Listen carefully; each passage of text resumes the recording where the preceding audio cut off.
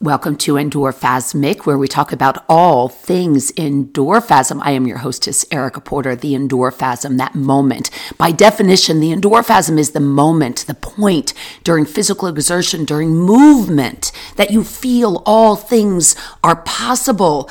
It is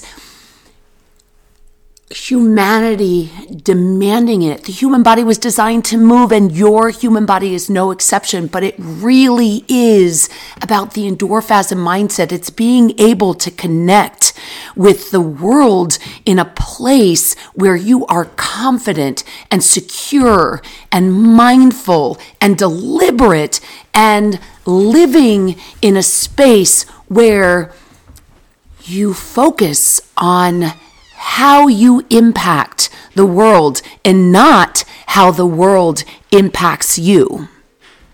Think about that for a second. Living in a space in how you impact the world and not how the world impacts you. And I've seen this so much as of late, having been diagnosed with cancer and kind of going on to these different cancer networks, I guess you could say, trying to find ways to reach out to individuals so that they can utilize the services of the foundation, which are free, by the way, free of charge. And it's so difficult to get people to take advantage of those services because the conversation becomes what the world has done to me. I am now, I'm a cancer person. And that becomes the narrative. And it quickly goes from being a wife and a mother and whatever your business might be and a sister and a whatever it is, however it is that you define yourself, to now being defined by being an individual with cancer. And that is not living in a space of how you impact the world. Guess what? Guess how I impact the world? I am a badass individual who is intelligent and strong and capable and loving and empathetic and giving. And my space in the world is to be able to touch people in a way that impacts them and makes their life better. That is my place in the world. And in that place, it has allowed me to make choices, to choose the individual that I want to spend my life with, to choose to have a child, to choose the interaction that I have with my parents and my brother and my friends and all of the people in my life. But who I am as an individual is my impact on the world. It is not how the world impacts me. Yes, I was diagnosed with cancer, but that is not my defining moment. That is not how I impact the world.